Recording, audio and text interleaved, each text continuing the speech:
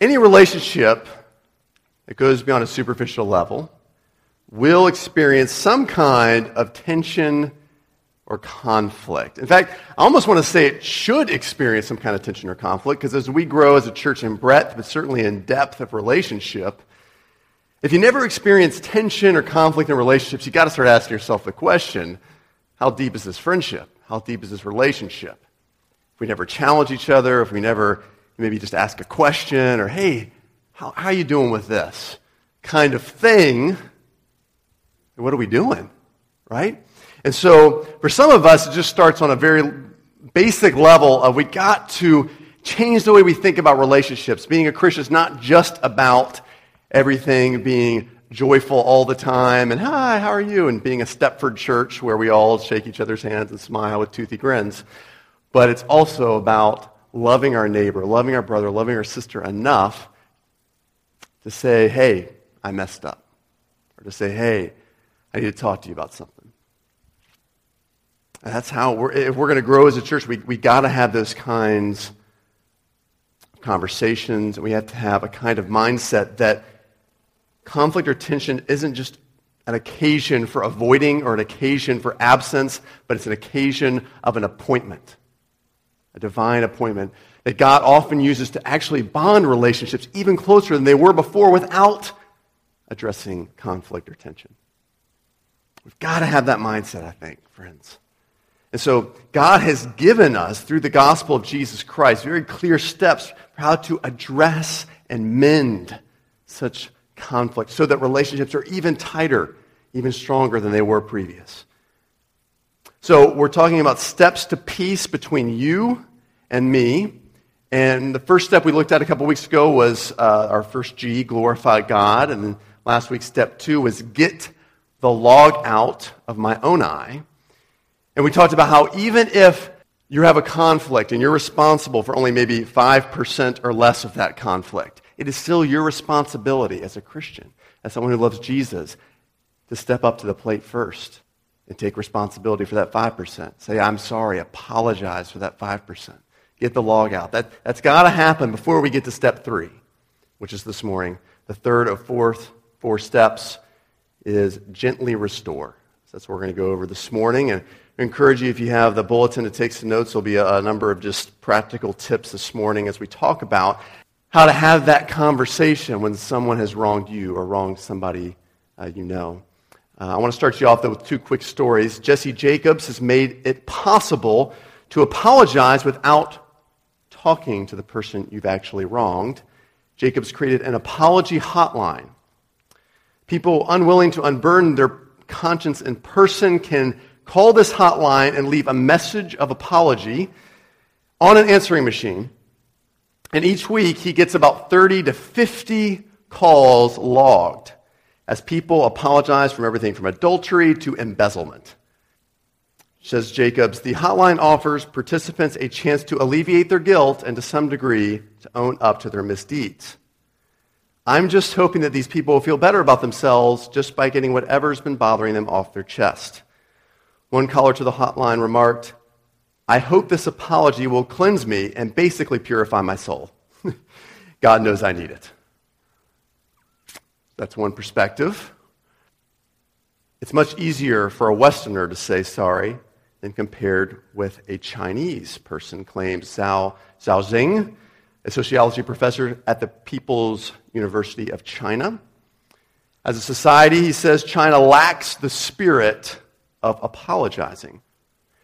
So this difficulty in this culture with apologies has given rise to the Tianjin Apology and Gift Center.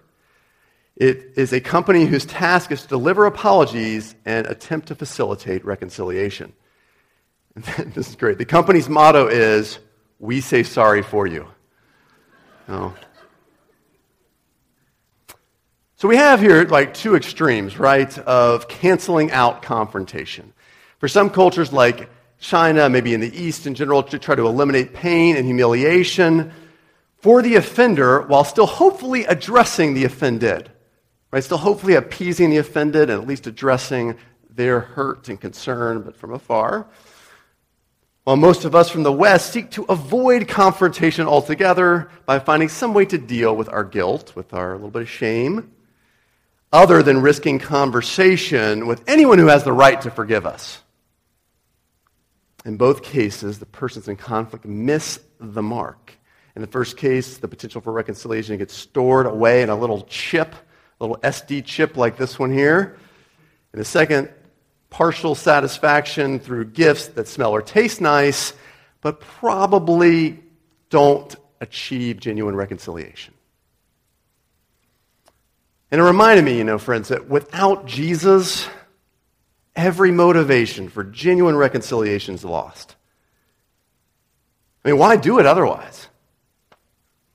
The strength, the determination, the resolve to glorify God where it's least expected and where it's most uncomfortable. The humiliation and pain associated with removing a log from your eye and in the presence of your neighbor. And now having to confront someone else in their sin and in the hurt they've caused you and maybe others. Why put yourself through it? Because Jesus put himself through it for you. That's the only answer. Jesus glorified his Father down here on earth, where no one expected God to dwell. No one expected glory to be down here. And yet God was here. He humbled himself, putting aside the best of his divine rights, humbling himself to the point of even death on a cross. And now he sends his Holy Spirit to confront us with rebellion and restore us to himself. He does these things, friends. And so that gives us the encouragement and the real power to engage in these things with friends, with coworkers, with neighbors, and especially with the family of God. And so we can ask this key question in a nutshell this morning. How can I serve others by helping them take their share of responsibility in this conflict? Last week we talked about how we can take our share of responsibility in the conflict. This week, how can I serve my brother, my sister, by helping them take their share of responsibility in this conflict? So let's pray that God helps us with this morning. Jesus, we thank you for this opportunity to grow this morning, to be challenged through your word. Jesus, you reconciled us to yourself through the cross and gave us the ministry then of reconciliation, your word says. And that, while that might be the hardest thing for some of us here to do, keep reminding us, Jesus, keep reminding us, put it in our face, keep reminding us that you did something harder to empower us to respond likewise, to be reconciled genuinely. Help us with that this morning. In Jesus' name, amen. All right, so what we're going to go through this morning are 3 degrees of gentle confrontation. 2 words that often don't go together, gentle and confrontation. First of all, remember, you got to get the log out first. If you haven't listened to last week's sermon, do listen to that because that is pretty crucial before getting to the 3rd step. Get the log out and then follow these steps I would suggest in order. So the first degree of gentle confrontation, I call it 1A, because, like any pastor, I have multiple points with points. 1A is to overlook an offense. Proverbs 19:11 says this, "A man's wisdom gives him patience. It is to his glory to overlook an offense." That's where we got to start. And I know some of you might be thinking that's kind of cheating. This degree is cheating, especially you semantic and lawyer types who examine words. Is this really confrontation? Now, no person's being confronted if I overlook someone's offense against me. I agree. But the problem is being confronted. Sin is being confronted. So we might not be confronting the person, but we're confronting the problem. If you choose to go this route, when someone hurts you, offends you, sins against you, and overlook an offense, you still have to deal with the sin and forgive that person genuinely from the heart, Jesus says. Now, most ancient cultures, the only way to regain insulted honor and glory is through a fight, right? A good old-fashioned fight. I'm going to get my sword, I'm going to put on my armor, and we're going to go out and tango, right? The Bible says this is foolish. It's very countercultural. There's great glory, great honor. Tipthara is the Hebrew word there. Great glory and honor are gained through overlooking the offense. What must be sacrificed here? The right to re-mention. If you're going to overlook an offense, and that's the route you're going to go, you sacrifice the right to re-mention it. You got to do the hard work of forgiving from the heart and never bringing it up again. Years ago in a large city in the southwestern United States, rumors spread of a certain Catholic woman who was having visions of Jesus. Reports reached the archbishop in her region, and he decided to check her out because, there's always a fine line between the authentic mystic and the lunatic fringe. So he goes to her and he says, "Hey, ma'am, is it true you've been having visions of Jesus?" She said, "Yes," very simply. He said, "Well, the next time you have a vision, I want you to ask Jesus to tell you the sins that I confessed in my last confession." As part of the Catholic tradition is going to a priest and confessing sins. The woman was stunned. "Did I hear you right, Bishop? You actually want me to ask Jesus to tell me the sins of your past?" And he said, "Yeah, that's right. Exactly. Call me if anything happens. Here's my number." 10 days later, the woman notified her spiritual leader of this recent vision apparition. "Please come," she says. So the archbishop comes within the hour, arrives at her door. "You just told me on the telephone you had a vision of Jesus. Did you do what I asked?" "Yes, Bishop. I asked Jesus to tell me the sins you confessed in your last confession." The bishop leaned forward with anticipation. His eyes narrowed. He said, "Well, what did Jesus say?" She took his hands and gazed intently into his eyes and said, "Bishop, these were his exact words. I can't remember." Now, I have no clue if this woman really had visions of Jesus, but what she claimed Jesus says sounds exactly like him. That's what Jesus does. When he forgives, he puts it away, never to be seen again. When a later moment inevitably comes in a relationship where you could bring up that past offense that you chose to overlook, and that person may even ask you, "Man, what did I ever do to you?" And you want to say it. Man, you got to say, "I can't remember." I can't remember. Or at least respond as if it never happened. Okay, so that's 1A. 1B, first degree B here of gentle confrontation is, why not rather be wronged? Why not rather be wronged? This comes from 1 Corinthians 6, 5-7, where Paul says this. Just to give you the context, "I say this to your shame. Can it be that there is no one among you wise enough to settle a dispute between the brothers? But brother goes to law against brother, and before that, unbelievers.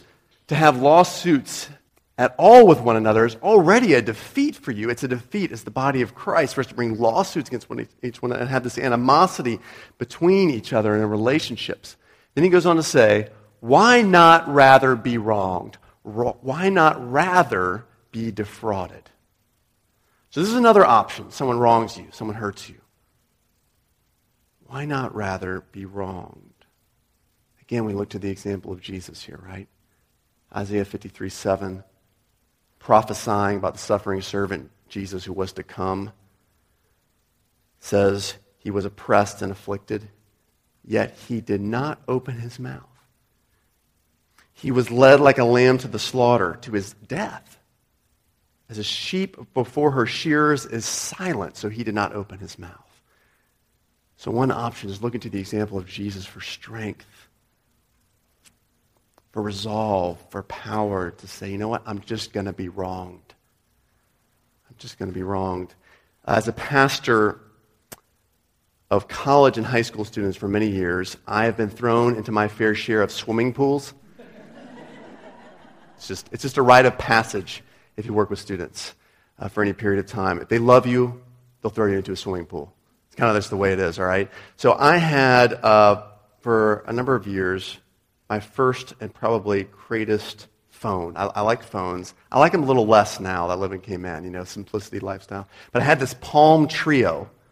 It had this little flip top and a stylus. Remember when styluses were cool? Yeah, it's got a stylus. Yeah, people don't have that anymore. But I had to pay for this phone with my own cash. All right, and so I saved up to invest in this. Thought it'd be cool. We were having this pool party. I was done playing basketball with some blokes, and I'm jumping over a corner of a pool, kind of casually, just jump over the corner. When an immature teenager / punk, all right, takes advantage of my corner jumping and pushes me into the pool.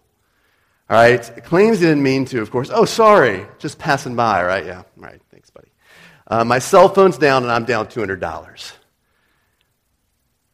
A good friend of mine asked me later, he said, man, have you collected the money from the student? Have you talked to him about it? And I thought long and hard about this. I mean, seriously, Jesus, what should I do? I don't know if this guy knows Jesus. I can either be in the right or I can have a relationship with this student. That's what I felt God really impressing upon my heart. And since the student will probably last longer than the phone, probably, unless I get my hands on his neck, I decided that I'd rather be in the relationship than be right. God, help me with this. And it turns out this is true. Years later, I officiated this punk's wedding and lived happily ever after. And now people no longer own trios. All right, so, they're like an artifact. Now, what's got to be sacrificed? If you go this route to be wrong, what has to be sacrificed if you're going to do this? It's the right to request restitution. Right? The right to say, you know what? I thought I forgave you, but I kind of like my money for that. Or I'd kind of like you to pay me back for that. Maybe take me out to lunch. Maybe earn some points in our friendship or in our marriage. But if you're going to be wronged, you sacrifice the right to restitution. You got to ask yourself, well, what's going to last longer? Right? My rights, my ego, my material thing, or my family member in Christ? That's the first degree. Letting it go, not bringing it up. Second degree of gentle confrontation would be to talk in private. Right? To go to the person in private. Matthew 18:15 says it this way. And we looked at this a couple weeks ago. Here it is again. If your brother sins against you, go and tell him his fault between you and him alone. If he listens to you, you have gained your brother. Alone, alone, alone. So what I want to do here with the second degree of gentle confrontation is talk about the when, who, why, and how of going to a brother or going to a sister. First, when do you move on to going to that person? When do you know it's the right time to say, okay, I really need to talk to this person? In private, let's have coffee, let's have lunch. After church, let's ask me to just give you 5 minutes.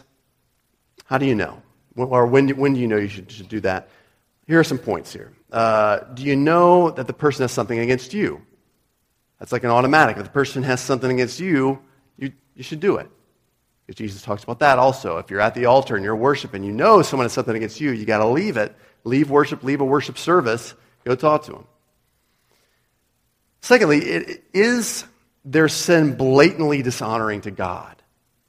What do I mean by that? Because all sin is offensive to God. It grieves the Spirit. But there's some that's blatantly dishonoring to Him. Let me give you an example here. This is from Romans chapter 2, verses 21 through 24. And Paul says this, you then who teach others, do you not teach yourself? While you preach against stealing, do you steal? You who say that you must not commit adultery, do you commit adultery? You who abhor idols, do you rob temples? You who boast in the law, dishonor God by breaking the law.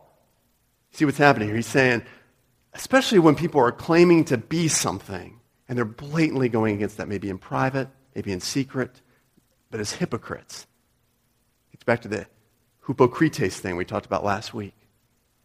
For as it is written, the name of God is blasphemed among the Gentiles because of you. It's this blatant sort of, yeah, I love people, but by your actions you hate them. If their sin blatantly dishonoring to God, it might be time to talk to them in private. Here's another point. Has it damaged your relationship? It might be time to talk to the person in private if it's damaged your relationship. And I'll give you a hint here. Live by the 3-day rule on this one, okay? Everything hurts at first. Give it 3 days. if your anger, your feelings are virtually as intense, it's probably time to confront. Is it hurting other people? So maybe some sins just hurt you, some offenses just might hurt you, but some you recognize that it's spreading among the body of Christ. It's hurting other people that person knows. Is it hurting the offender himself or herself? James 5:19 through 20, James says this, "My brothers, if any one among you wanders from the truth, and someone brings him back, let him know that whoever brings back a sinner from his wandering will save his soul from death and cover over a multitude of sins." So by helping a wandering person come back to Christ, by just pointing out, hey, get over here, here's the path, you can help save their soul from death. It's pretty powerful. That's what God's word says. If it's hurting them, if they're killing themselves, essentially killing their life with God, it's time to talk to them in private. In answering the question of who, why, and how to talk to somebody in private, we're going to take our cues from Galatians chapter 6. And I actually would like for you, if you would, to open your Bibles there to Galatians chapter 6. We're going to read this together. Galatians 6, 1 through 3. I'd like for us to read this sort of on paper so we can kind of look at it and go through it together here. This will help us look at who, why, and how do we go to our brother in private, our sister in private, and talk to them with this hard conversation. Paul says this, "Brothers, if anyone's caught in a sin, is caught in any transgression, you who are spiritual should restore him in a spirit of gentleness. Keep watch on yourself, lest you too be tempted. Bear one another's burdens, and so fulfill the law of Christ. For if anyone thinks he is something when he is nothing, he deceives himself." So first of all, who? Who's supposed to be involved here? A family member who's unable to get free from their sin, Paul says, who's tangled up. That's a great image, by the way, right? It's a powerful image of, I just can't get out of it. And you who are spiritual are supposed to help them. If you are able to discern that somebody's caught in hurt and sin and hurting others, if you're able to see that they're unable to free themselves or have so wandered, they're too blind to find their way back on their own, and you're wondering, man, am I the person to restore them? Am I the person to go to them? Anyone ever ask that question? I don't know. I'll pray that somebody does. I'll pray somebody goes and talks to them. I don't think I'm that person. That's for the restoration ministry in the church. Guess what? We don't have a ministry like that, okay? That's everybody. Everybody's involved in that ministry. All of you. If you notice it, if you discern this person's caught, they can't get back on the path, friends, that's a pretty good sign. The answer is yes, it is you who are spiritual. If you can discern this, if you can discern, man, I need to help. Someone needs to help this person. You're the person Paul's talking to here in this passage, I would suggest. Why should we step out in faith and trouble ourselves? For restoration and gain. Right? To restore that person, as Matthew 18 says, to gain back a brother or a sister. And it's key. This is key to why Paul says, hey, keep watch on yourselves, lest you too be tempted. That's an interesting phrase, right? In going to somebody who's caught in sin, who's caught in hurting others, why might I be tempted? What does that mean? Is it that once we've resolved to confront, I'm tempted to come out like a bulldog, right, and just hash through it relentlessly? And you did this, and you did this, and you did this, and you did this? Is it that we're tempted to condemn the person? Is it that we're tempted to indulge in similar sin? Well, I looked at all the commentaries on this issue, and most agree that it's purposely open-ended here because it's allowing for the possibility of something like all three. So, for example, when we remind ourselves that the aim of doing this, of going to our brother or sister, is to restore them back to the family sofa, we're less concerned to ruthlessly restore rightness. To get our rights. You hurt me, you wronged me, I want to make it right for me. When we remind ourselves that the aim is to gain back a family member, we're reminded how you and I were restored to Jesus, even though we were caught in sin. Having seen someone hold on to a grudge, act self-righteous, indulge in self-pleasure, it's tempting to go home after such a confrontation and actually say, you know what? Forget this. This person feels like they can do it. I should be able to do it too. That happens more than you think, friends. Maybe it's happened to you where you just say, forget it.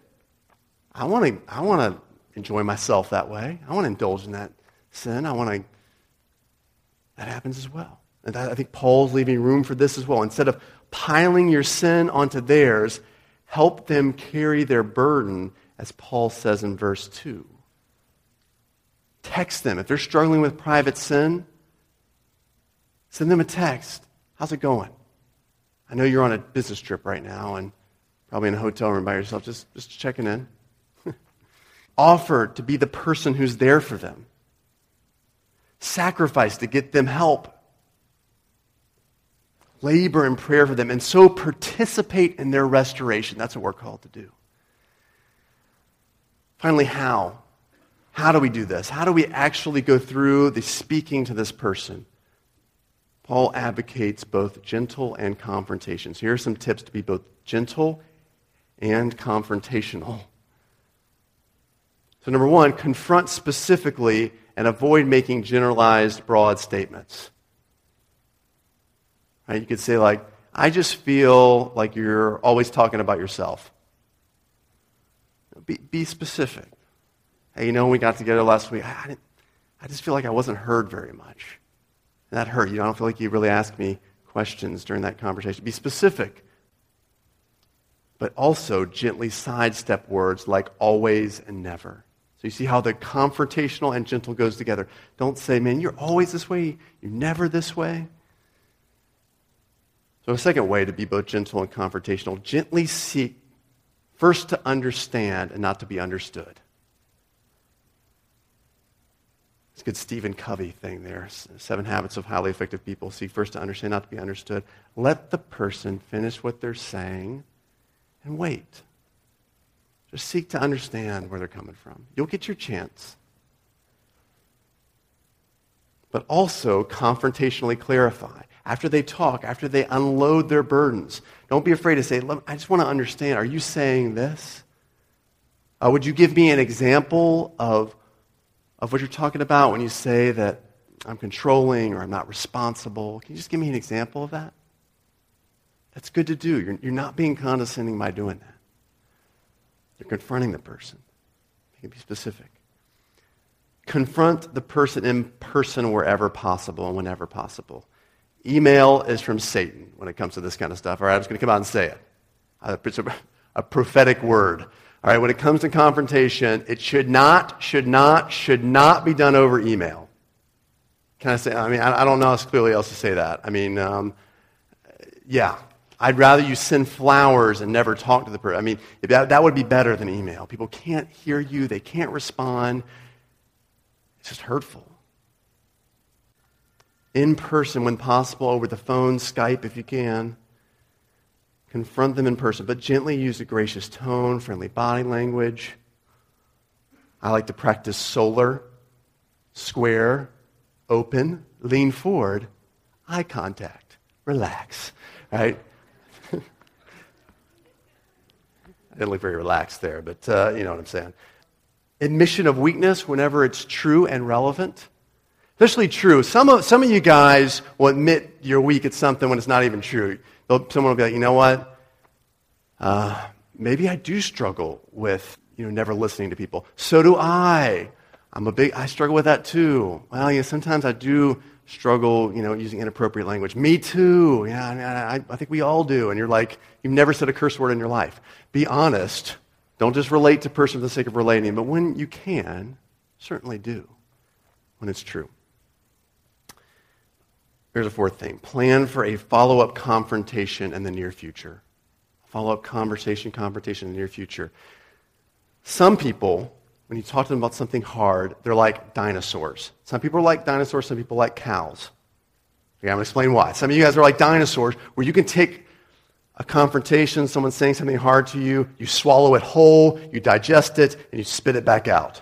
You're like, yep, I do that. That's a problem. You know what? I'm really sorry. Some people are like that. Some of us, myself included, are cows. All right? Don't take that the wrong way. All right? We got to chew on things.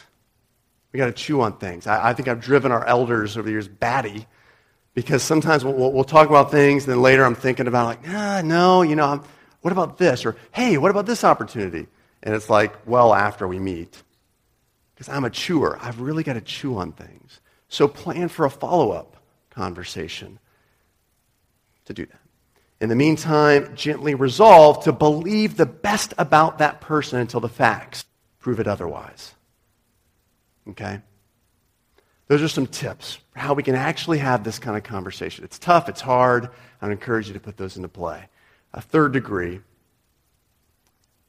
this is when you take one or two others along. Matthew 18:16 says this. But if that person doesn't listen, take one or two others along with you, that every charge may be established by the evidence of 2 or 3 witnesses. This is where it gets tough, admittedly, and hopefully it doesn't come to this for you, but it does happen. The key action here is refuses to listen.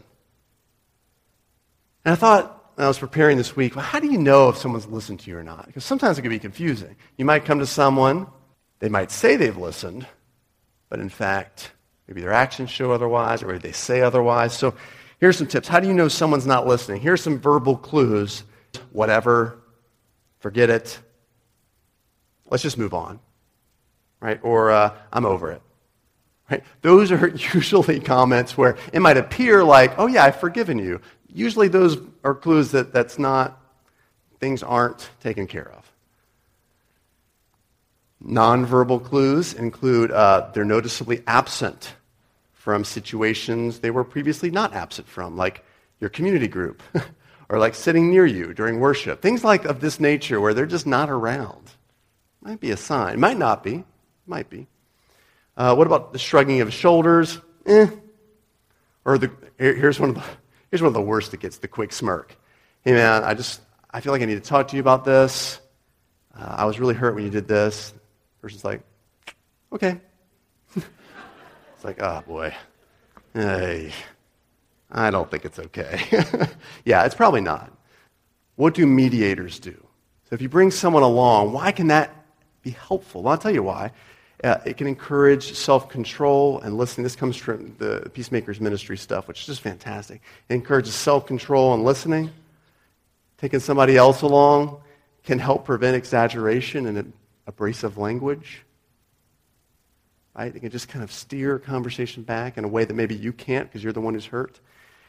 They can ask questions. They can clarify facts.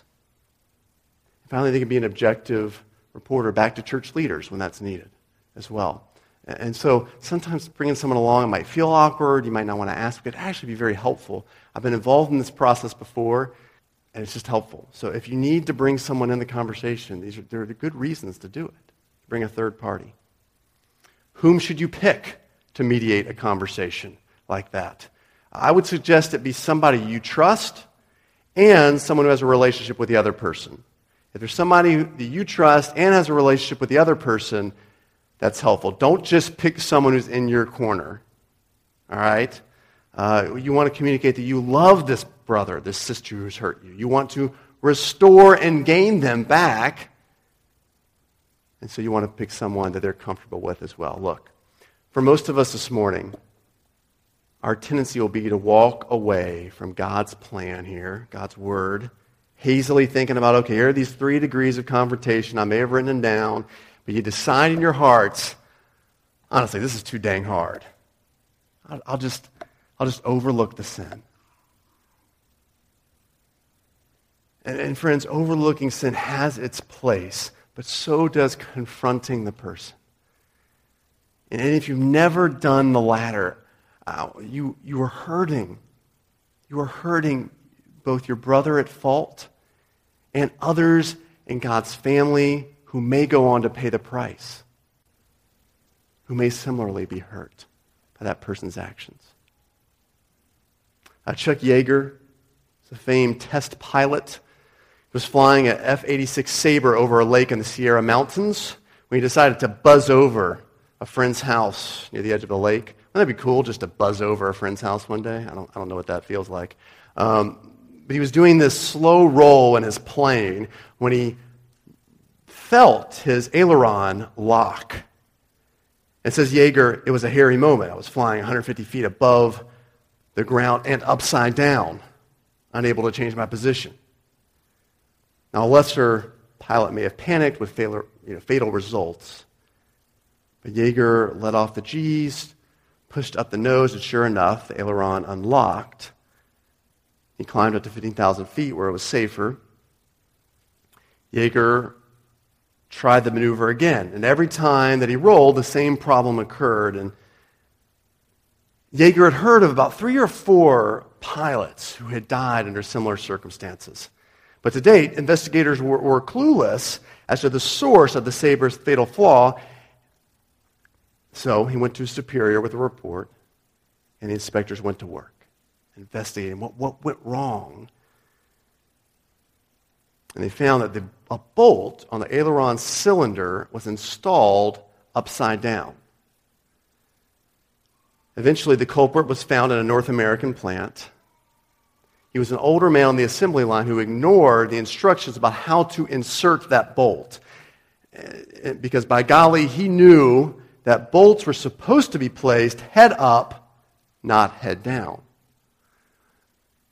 But his superiors, all of whom were younger than him, never confronted him, figuring that the problem would just take care of itself and no one would get hurt. In the sad commentary, Yeager says that nobody ever told the man how many pilots he had killed. Let's pray. Father, I recognize this morning that this is probably the hardest of the 4 steps to peace between people, that to go to somebody. I don't know what's harder, getting the log out of our own eye or this step, but to go to someone and say, I feel hurt. I recognize you're caught. You might be caught in something. I just want to talk about it. It's hard, Lord. But it can be the most loving thing to do. It can be the most kind thing to do. The most eternally beneficial. We could save someone's soul from death, God's word says, from helping this brother who's wandered, this sister who's wandered. So I just pray this morning that you would remind us, Jesus, of what you did for us. Your word is riddled with occasions, Jesus, where you confronted people. You were so gentle, but you were also confrontational. You talked to people about the wrong they were in, then you restored them to yourself. Jesus, help us be those kind of agents, those kind of ministers of reconciliation who are willing to go to a brother or sister, gently confront them, and just pray for you to work. We ask this all in Jesus' name. Amen.